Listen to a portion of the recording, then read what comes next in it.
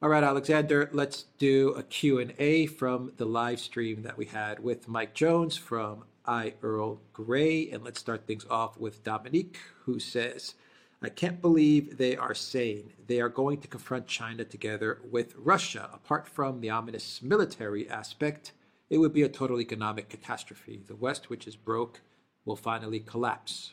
Or is it the reason? If so, God help us. Yeah.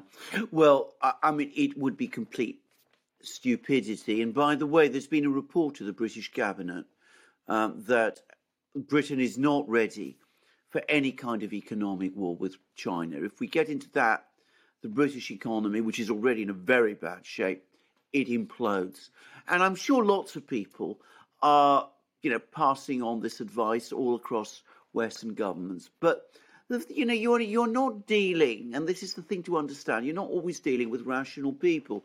I've just been reading in Foreign Affairs, which is a, mainstream, respectable magazine on foreign policy published in the United States, not to be confused with Foreign Policy, which is its rival and sister, if you like. Long piece by Robert Kagan, chief ideologue of the neocons, husband of Victoria Nuland. And of course, he's absolutely all up for taking on the Chinese, taking on the Iranians, taking on the Russians, backing Ukraine. And he says, if we do that, we have a free world for the taking. That's what he says.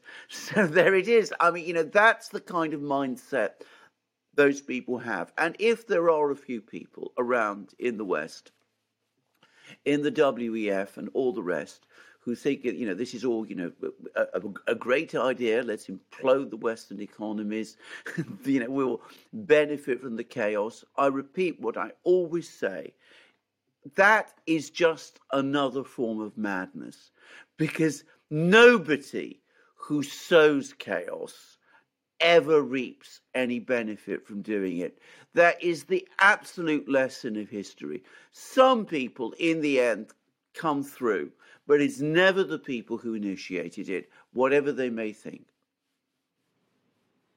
Ernest Gibson, thank you for that super chat. Valies, thank you for that super sticker. Ernest Gibson, thank you again for that super sticker. Robert Patterson, thank you for that super sticker.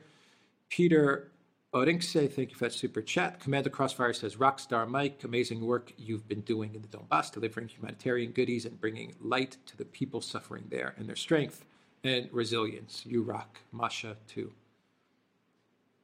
Thank you for that. Commander Crossfire. Mark Hewitt says, Mike, are you surprised that you have not been sanctioned by the UK government? Mike answered that. I think we answered that one. Yeah, he answered that one, yeah. Mario, thank you for that super sticker. Sajeva says, good day, Mike. How is it in Russia? How is the general mood? My wife is Russian. We live in Australia, and she doesn't tell me anything, so I have to ask you.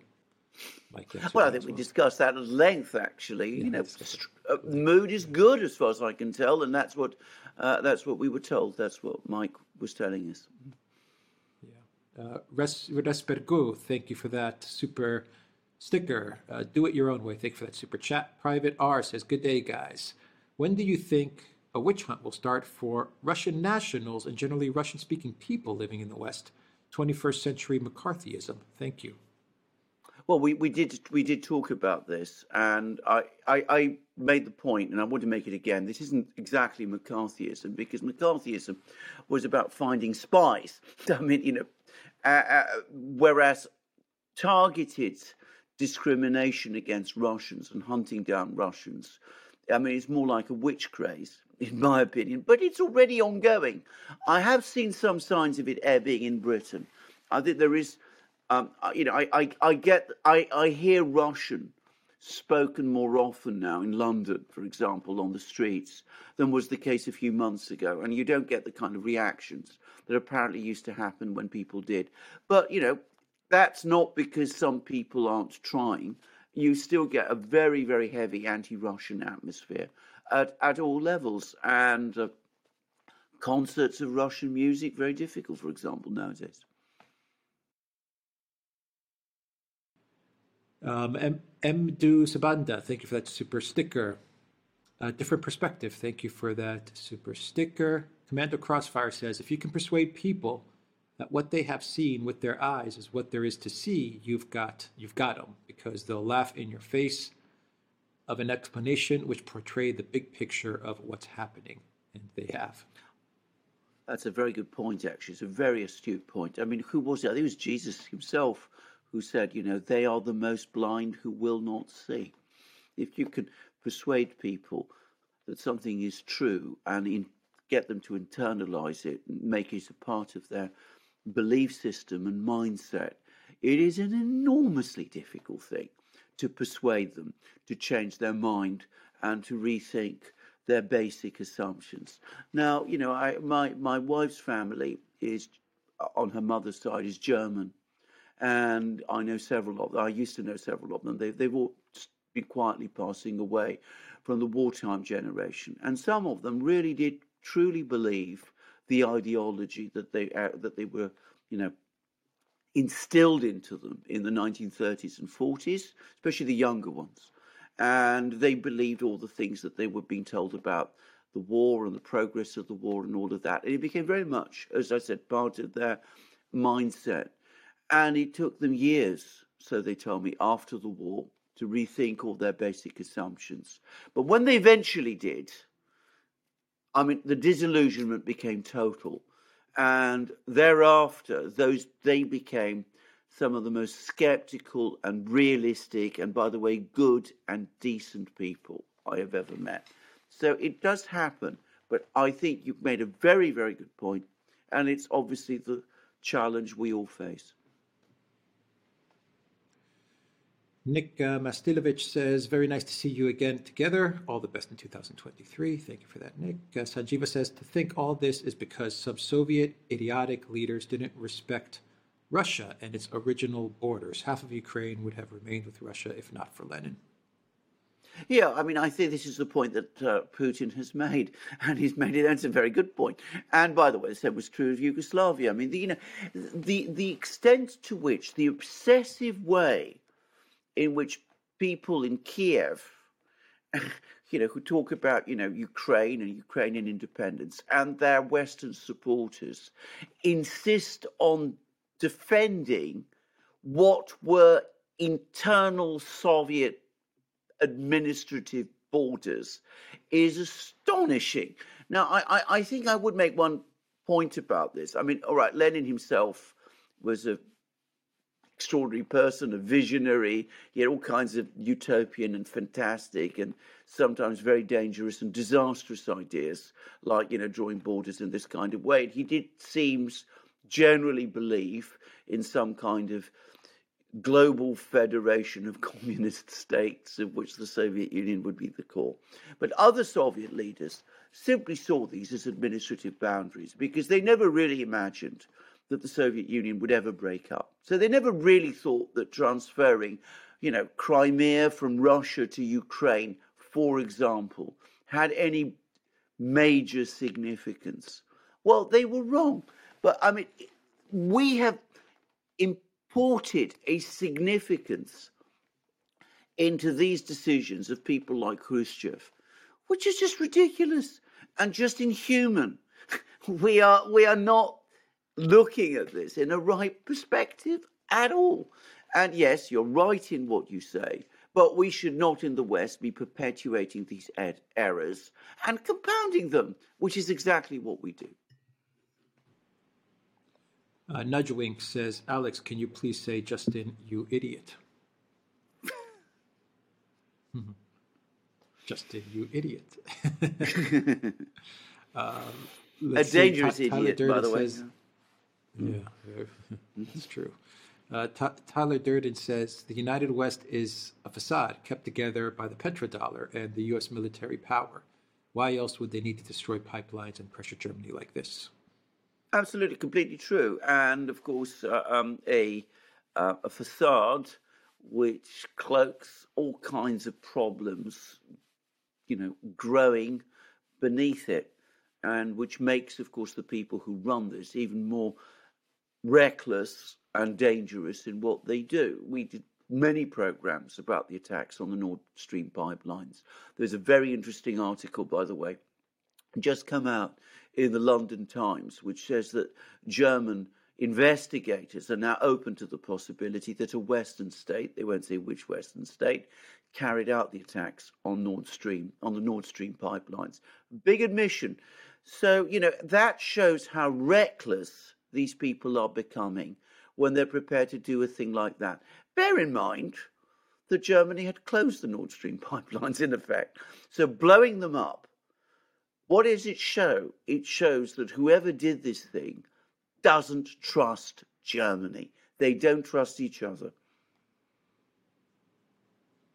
Jeff Bickford says, "You are superb people. I feel there is hope for humanity from your exemplary discussions." Thank you. Thank you, Jeff. Guy Leb, thank you for that super sticker. Imre Kalman says, "Russian artillery doesn't take prisoners, unlike the Durand shop, 10% off when you use the code. Good day." Thank you for that, Imre. Paulina Sapko says, "Big thanks to all of you for your support and hard work. Super thanks to Mike, John, and Masha for all the energy and joy they help bring to kids, rock stars." Thanks. Thank you for that. Paulina Commander Crossfire says, "Mike, I heard Russia was taking kids out from the Donbass to summer winter camps and vacations in Russia. Is this the case? Are you able to speak to this?" Mike addressed this. Mike did address this, absolutely, yes. He did. And Commander Crossfire asked, "Mike, have you noticed any tension between the locals in Donbass and all the workers, troops brought in from across Russia? Any culture clashes or such?" Mike also addressed this as well. I addressed this as well, yeah. Yeah. Do you have something to add, or? No, I mean, I follow the news here quite very closely. I get no sense of any cultural or other clashes at all. At this moment in time, there wouldn't be anyway, because it's a war, and that brings people together. It doesn't drive them apart when they're facing the kind of conflict that these people are facing. Commander Crossfire says, "We've seen Ukraine troops use Nazi symbols on their uniforms and vehicles and such. Now there will be Nazi symbols on German tanks on Russian soil." But Vladimir Putin has made exactly that very same point over the course of the celebrations that are taking place in the city of Volgograd, formerly Stalingrad, commemorating the Stalingrad victory. And he said, who would have ever thought it, that we would be fighting German tanks again with these sorts of symbols on our own territory? Sanjeva says, "Mike, when I was in Russia in 2018, I found Russians had reverence for everything Western and a bit of inferiority complex. Has it changed now? Do they have more self-esteem?" Well, I think, again, Mike responded to that, and he said that it has changed and is changing, and that's also my experience. Daithi, thank you for that super chat. Danielle says, "Mike, you would not have been allowed into the Australian Open with that T-shirt in this crazy world. Having a T-shirt with a Z or a Russian flag is deemed offensive. Go Djokovic." I think we discussed all that too, and absolutely the case. We discussed that, and Djokovic did win. Did. Alice in Blunderland says, "Haven't been around for a while, but I hope you lads had a Merry Christmas and a Happy New Year. Here's a belated Christmas Pressy donation, long overdue. Enjoy the present." Thank you very much. Oh, thank you very much for that. And we're delighted to see you again, and you've been one of our most consistent members of our community and longest-standing members of our community, and we greatly value your input at all times. Life of Brian says, "Imagine if Zelensky got Kamala's nukes." Well, it doesn't bear thinking about. I mean, it's a horrifying idea. And by the way, I mean, I've been seeing some people. There was Michael Rubin, I think, he was a Bush administration official, Bush 2 administration official, and he's coming up and saying, that Ukraine should be allowed to have its own nukes. Now, Putin, when he announced the decision to recognize the two republics, the Donetsk and Lugansk People's Republics, he talked at length about the danger of Ukraine acquiring nukes after the kind of things that Zelensky said at the Munich Security Conference. I have read any number of people say he was paranoid, he was making it all up, it's all nonsense. Putin doesn't know what he's talking about. Well, here you see, former US administration official comes along, says Ukraine should have nukes. Life of Brian. Oh, no, I just answered that. Rafiq Adams says, great podcast. Any update on Dr. E. Michael Jones? No update yet. No update yet. Thank you, Rafiq, for that. Andrea Mayob says, the relationship between state and media is like never before. Indie journalism has filled the gap. Alternatives like RT are suppressed. How will corporate media deal with the growth of the independents? Well, my own personal view is that despite all of the attempts at suppression and whatever that you see happening, I think that the legacy media is living on borrowed time. I was reading a long, absurdly overlong article published by the Columbia School of Journalism, or whatever it's called, it calls itself Journalism Review, whatever it was, about Russiagate. And it describes how faith in the media in the United States has now collapsed. The people tended overall to trust it. Before, all that trust has gone. I've seen that CNN's ratings are going through the floor. Again, I think they're living on borrowed time.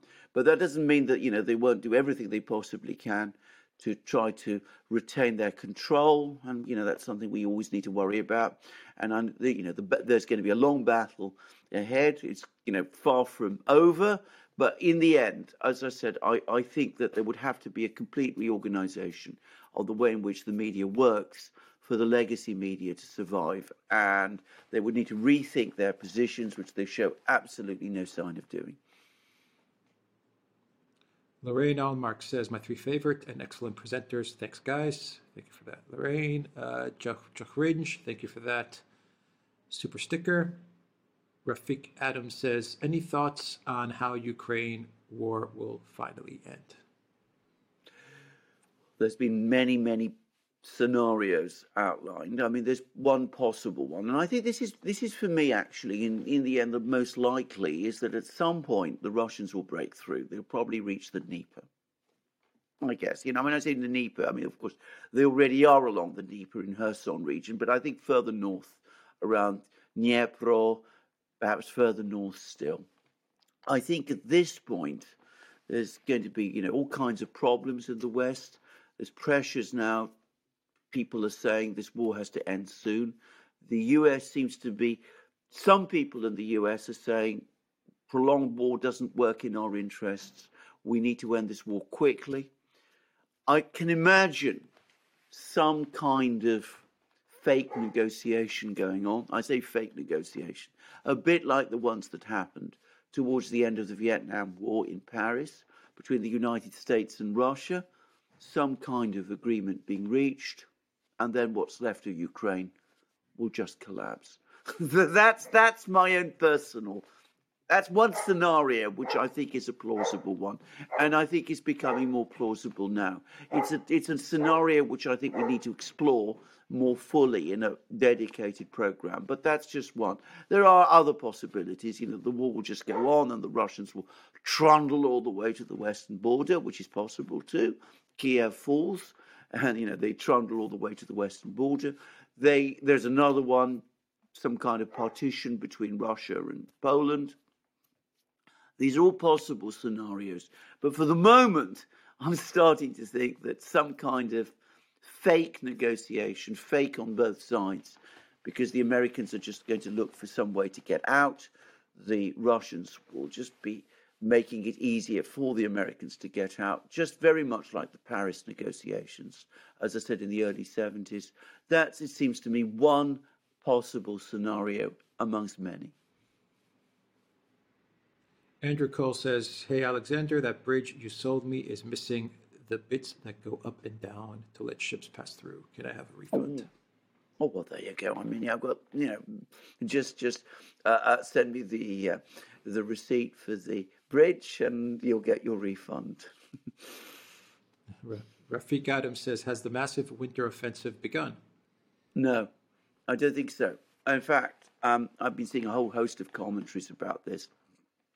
We've discussed this on the Duran before. The Russians are keeping everybody guessing. They're keeping the West on tenterhooks. But there's been a recent report in The Guardian, of all places, saying that Western intelligence people are getting more and more concerned because they see all kinds of activity on various front lines in the south, in the north, in the east, and everywhere. They're always asking themselves, whenever the Russians make a move, is this the big offensive? But they've decided overall, specifically, this is about Vuhledar in the south, that isn't the big offensive yet, that the Russians are still shaping the battlefield and are still working their preparations out. I Only Emerge After Dark says, how can Russian cities protect from rocket drones? Well, they have the best air defense system in the world. I think this is going to be given a high priority.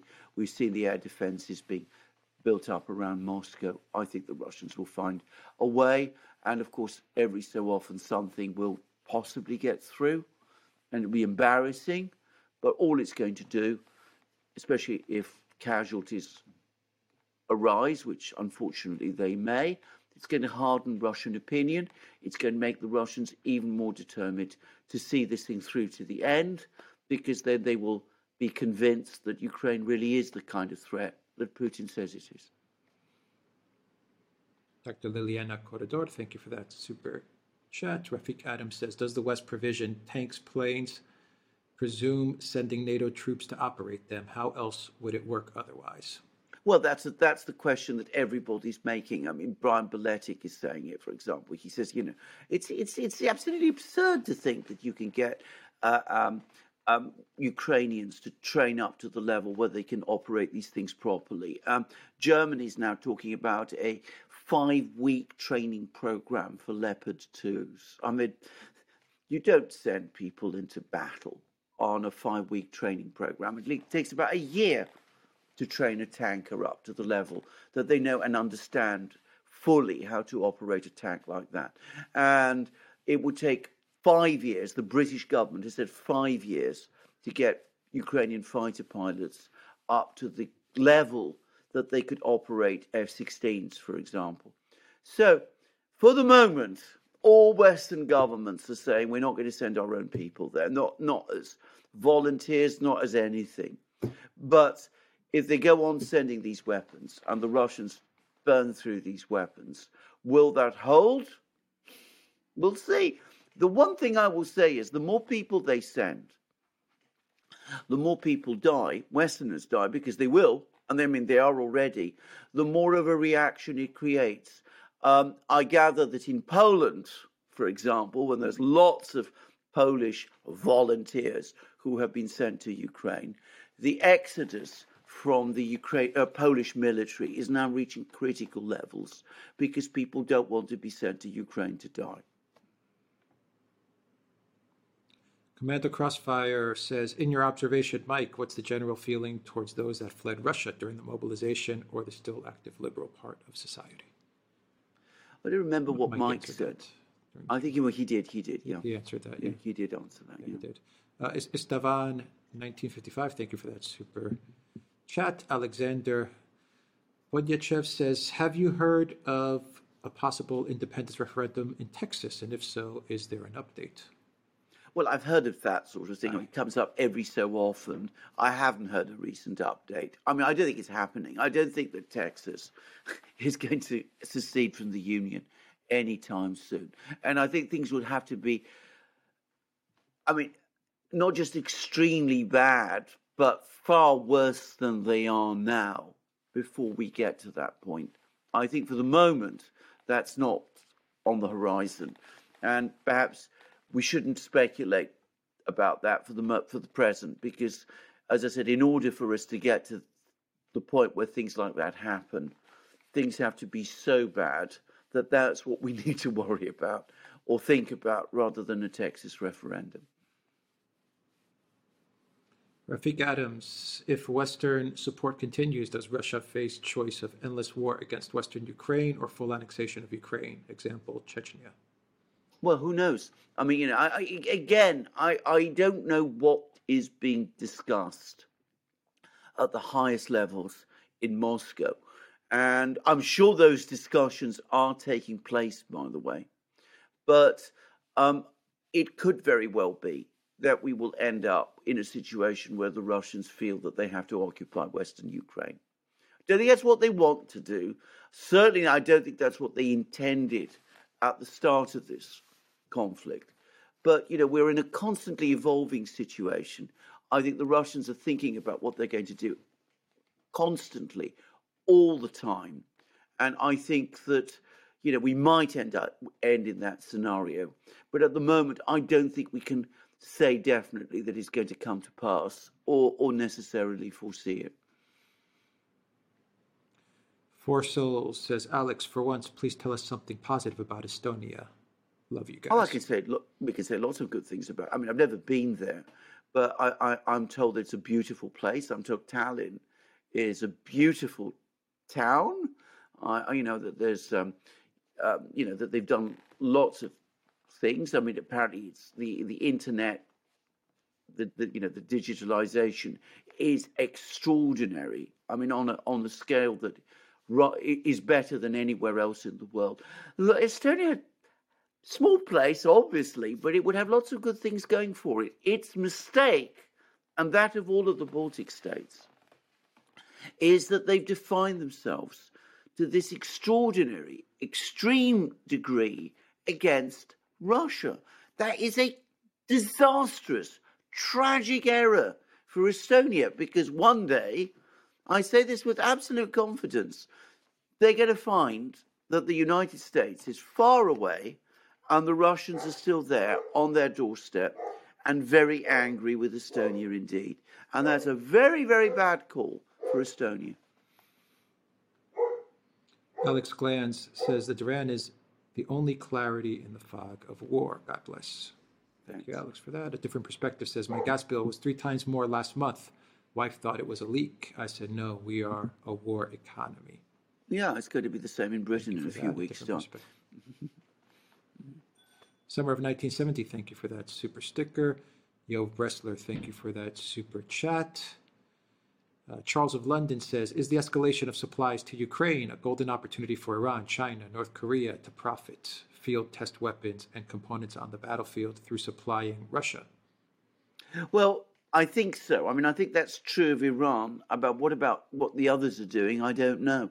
But certainly the Iranians will be, keeping a careful eye on what their drones are achieving on the Ukrainian battlefields, and they'll be quite pleased with it. Sparky says, I suppose the cast-off tanks could be a decoy. Well, they could be. I mean, I'm not going to try and game plan this. I've been watching the debates in the West. I think that this is too fevered an issue for it just to be a decoy. Sparky asks, seems like the West is using Poland to get ready for a sort of combination D-Day, Bay of Pigs to retake Ukraine. Yeah, possibly. And does Poland want to be put in that position? Or rather, maybe not Poland. Do Polish people want to be put in that position, that they're being used in the way that Ukraine has been used? Look at what's happened to Ukraine. I know Polish people who are deeply distressed and frightened and worried about what's happened to Ukraine, that it might happen to Poland too. And I hope more and more people in Poland ask themselves those questions. Ricardo Alfonso, thank you for that super sticker. David Lazarus says, Biden reminds me of Croesus, king of Lydia. He was told by prophecy that he would destroy a great empire. Should he go to war, his own empire was destroyed. Exactly. That's a very famous episode from ancient Greek history. And it was Solon, the Greek, the Athenian politician who gave him all kinds of warnings, Croesus, all sorts of warnings, that call no man happy until he is dead. And it was the Oracle of Delphi that gave Croesus that rather, double-edged advice.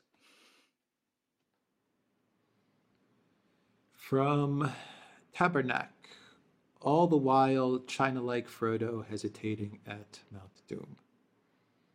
I don't know that they're hesitating. I'd say, on the contrary, that they're waiting and rubbing their hands with glee because everything that's happening in Ukraine is working to their advantage. Paulie, thank you for that super sticker. Summer of 1970 says, seems the whole world is whistling past the graveyard. Well, I don't think the whole world is. I think some people are. Unfortunately, some people seem so obsessed with their geopolitical strategies that they don't seem able to see beyond them. I've mentioned this article by Robert Kagan. I mean, it's really quite extraordinary. I mean, he could have written this thing 20, 30 years ago. I mean, it's like, everything that's happened, Iraq, Afghanistan, Libya, Syria, whatever, they haven't really happened. I mean, he even says, forever wars. So let's use those phrases. And there's a small amount of money that's been used in these wars. And I mean, it's just, I found it surreal stuff and really very concerning that there's a person like that, not so much that he exists and things like that, but that he's able to get his pieces published in places like Foreign Affairs, and that his wife, who shares his views, has such a prominent position in the US government. Cool Roy says, why does neither side want peace? This war is not helping anyone except war profiteers. Well, can I just say something? You say both sides. The Russians would say that they bent over backwards to achieve peace. They negotiated the Minsk agreement.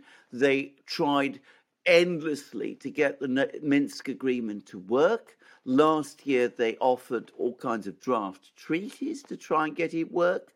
And of course, what we now hear is people like Merkel and Hollande and Poroshenko chortling about the fact that the Minsk agreement was never intended seriously, and Kirill Budanov, Ukraine's own intelligence chief, saying that the negotiations that took place last year in March and in Istanbul, they were all just basically stringing the Russians along.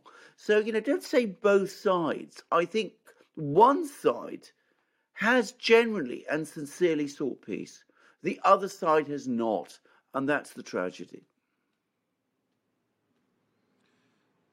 Good. Braugach 1001, thank you for that super sticker.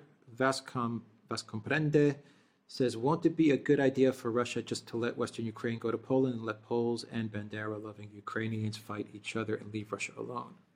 I think that was certainly a thought that some people, including perhaps Putin, had.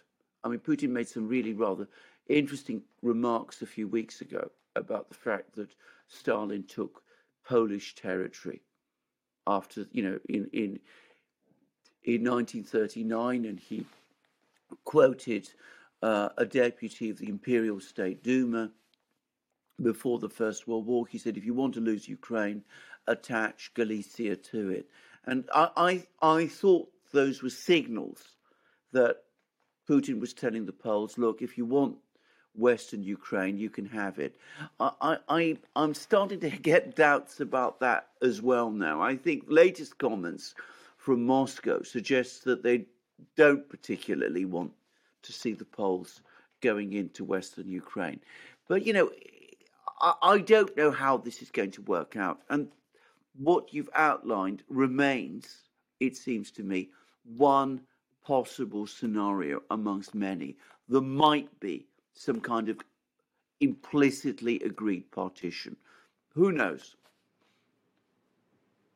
Ricardo Alfonso says, each war is an isolated case, has its own logic, requires understanding of its own logic and unique character. This is completely true. This is exactly true. But at the same time, war being war, they do have certain aspects in common. And this is a point made by Thucydides all those thousands of years ago. Wars, each is unique in itself, but there is a kind of generic quality to them also. Paulie says that Duran is very, very popular in the Netherlands. Oh, that's interesting to learn, and thank you for that. And given how important the Netherlands has proved to be, and the very hard line that the current Netherlands government is taking, well, that's also very interesting and good to know.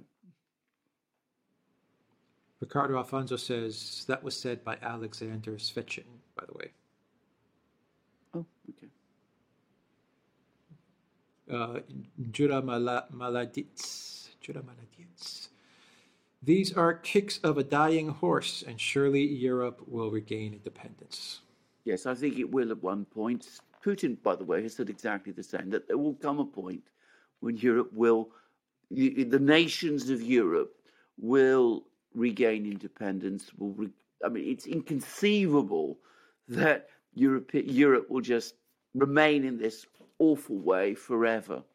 But we live in the moment, and we might get there in the end, but we have to live through that moment that we're in now, and that may take years to work its way through. In terms of historical time, that may not be very long. In terms of the life of individuals, that can be a very long time indeed. Fleich says, glad to catch you live. Alex and Alexander, keep up the good work. Thank you for that. Angel Messenger, thank you for that super sticker. Roman V says, great job, gents. Keep going. Seri Yaha, thank you for that super sticker. Lover of the Russian team says, glory to Russia and the Russian Federation. Stay strong. Seri Yaha, thank you again for that super sticker. Arthur Tuzot said, would the Dnieper be the next front line to be reached by Russia? Would Poland secure Lviv and Galicia?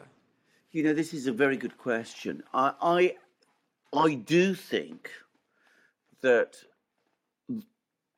assuming there is some kind of Russian push, it may take many different forms. It may be, from many directions. It may be, incremental. Who knows? But I think that the Russians will advance up to the Dnieper, and then I think they probably will stop. Because for one very simple reason, which is logistical, which is that moving beyond the Dnieper would stretch their supply lines. I think they would first of all want to build up their logistics. They want to build, even if they plan to move beyond the Dnieper. I think there would be a pause. There would be a period in the war when they would stop, and that might provide some kind of time space for negotiations. But I have to say this, I've been looking carefully now at the economic and human geography of Ukraine, and I don't think the Dnieper is a viable border. I think the idea that any kind of Ukraine can exist if the Russians reach the Dnieper and annex everything to the east of it is simply impossible. It would mean that places like Kiev, Dnipro, Kremenchuk, Poltava would be in effect frontline cities, and I think it would not be a viable state to say it straightforwardly. So let's assume Poland takes Western Ukraine. I think what's left of Ukraine west of the Dnieper would very rapidly fall into Russian hands at that point, because it wouldn't be economically and systemically viable. That's my view. Ricardo Alfonso says, told by an idiot, full of sound and fury, signifying nothing. Macbeth, a summary of the speeches by Western leaders. Yeah, we discussed that actually. Ricardo Alfonso, would Mike do a collab walk and talk with Sergei Baklikov? He is in St. Petersburg. Yes, I think Mike just answered that one. Yes, he did. Sparky says, perhaps Russia will sell or donate Galicia to Poland on the condition that it doesn't remain Ukraine and is absorbed into Poland. Yeah, I mean, as I said, these are all plausible scenarios, but one can't predict them, not at the present time. William Sasanto says, reason Soros goes to Munich next month to declare World War III. We discussed this over the course of the program, a very ominous thing. And as I said, we have this series of meetings that takes place all the way leading up to the Munich Security Conference. And The trouble is, all these Western leaders work each other up over the course of these meetings, and things could turn out very badly. And throwing in Soros there, given his known views, is to throw fire onto the dynamite. Debow, the Black Panther, says, truth tellers with no filter. Where would we be without voices like the Duran, Scott Ritter, Colonel Douglas McGregor, and Jimmy Dore and others? Shame on the American media. Zarael says, Io Gray, thank you for joining us again and making the Duran an even better place for real news with quality content. Good day, gents. Thank you, Zariel. Charles of London says, is the escalation of supplies to Ukraine a golden opportunity for Iran, China, North Korea to profit, field, test weapons, and components on the battlefield through supplying Russia? We actually answered. I think we have super chat this, earlier. Yeah. Thank you for that, Charles. Wayne Hall says the escalation will end with Biden's removal. I think that's highly possible. That's a very real possibility. I mean, to be very clear about this, if there's a debacle in Ukraine, a really big Vietnam-style debacle, American personnel being evacuated from the embassy on helicopters, by the way, by no means an implausible end to this conflict. Biden won't survive this. I mean, that at that point, he's gone. And of course, already one is starting to hear the murmurings and the pressures are building. So it's entirely possible that you're right. Jan, thank you for that super chat. Atmos, thank you for that super chat. Wendy Sheets, thank you for that super sticker. Sparky says, seems like the U.S. is forcing NATO to clean out their closet, so they need to go shopping at the U.S. Military Industrial Complex Mall, a primary goal. Yeah, I think that's probably true, except that it's happening too fast. This is the thing. I mean, I was reading this morning that Britain no longer has self-propelled howitzers because they've given them all to Ukraine. And the problem is the United States would love to sell Britain self-propelled howitzers, but it doesn't have any to spare. You see, the point is that this is happening at a far faster burn rate than the US military-industrial complex can sustain itself. The CSIS, that famous report that we've talked about in several programs now, that's essentially the point it was making. Elsa says, how many Ghosts of Kiev are necessary to fly those F-16s? We talked about that. I read again, British government, this is the British government, mind, are saying that it takes 35 weeks to train a F-16 pilot. 35 weeks. But of course, if you can find ghosts and spirits and all of those things, well, you don't need those kind of pilots because, of course, the ghosts can do it for you. Sparky says the Munich Security Conference will be a good time for Kamala to look presidential. She had such an impact last year. Yes, we discussed this as well. And I mean, I'm afraid, again, that's another thing to worry about going forward and think about going forward. Riffy says, Whitney Webb said the deep state is preparing for a terrorist attack to gain control and tie it to the MAGA movement. You may be right. I don't, or rather, Whitney may be right. I don't know. I mean, we don't have information like that. I will say, if anybody's thinking of these terrible things, then, I mean, things are really bad in the United States. And I think at that point, we really can start to talk about scenarios which could lead to civil wars, partitions, that kind of thing, because that would be an act of unspeakable violence, just to discredit a political opponent within the United States. But, the people we're talking about have done some extreme things already. Simon K., what's happening in Kaliningrad? Not much news. No, and bear in mind, a couple of months ago, there was all sorts of talk about Kaliningrad, attempts to, you remember, to cut off Kaliningrad, economic blockades on the place. Russians gave all kinds of warnings. The Germans got cold feet. All of that was cooled off. At the moment, it's an uneasy peace. But I gather the Russians are re-equipping, strengthening, fortifying Kaliningrad, and one mustn't assume that this is a stable situation at all. And there are rumours, many, many rumours, that if it comes to an escalation in Ukraine, if Western troops enter Ukraine, that the Russians will counter via the Baltic states as well, and that they will go all the way to Kaliningrad. In other words, that they will establish a land corridor via the Baltic states to Kaliningrad.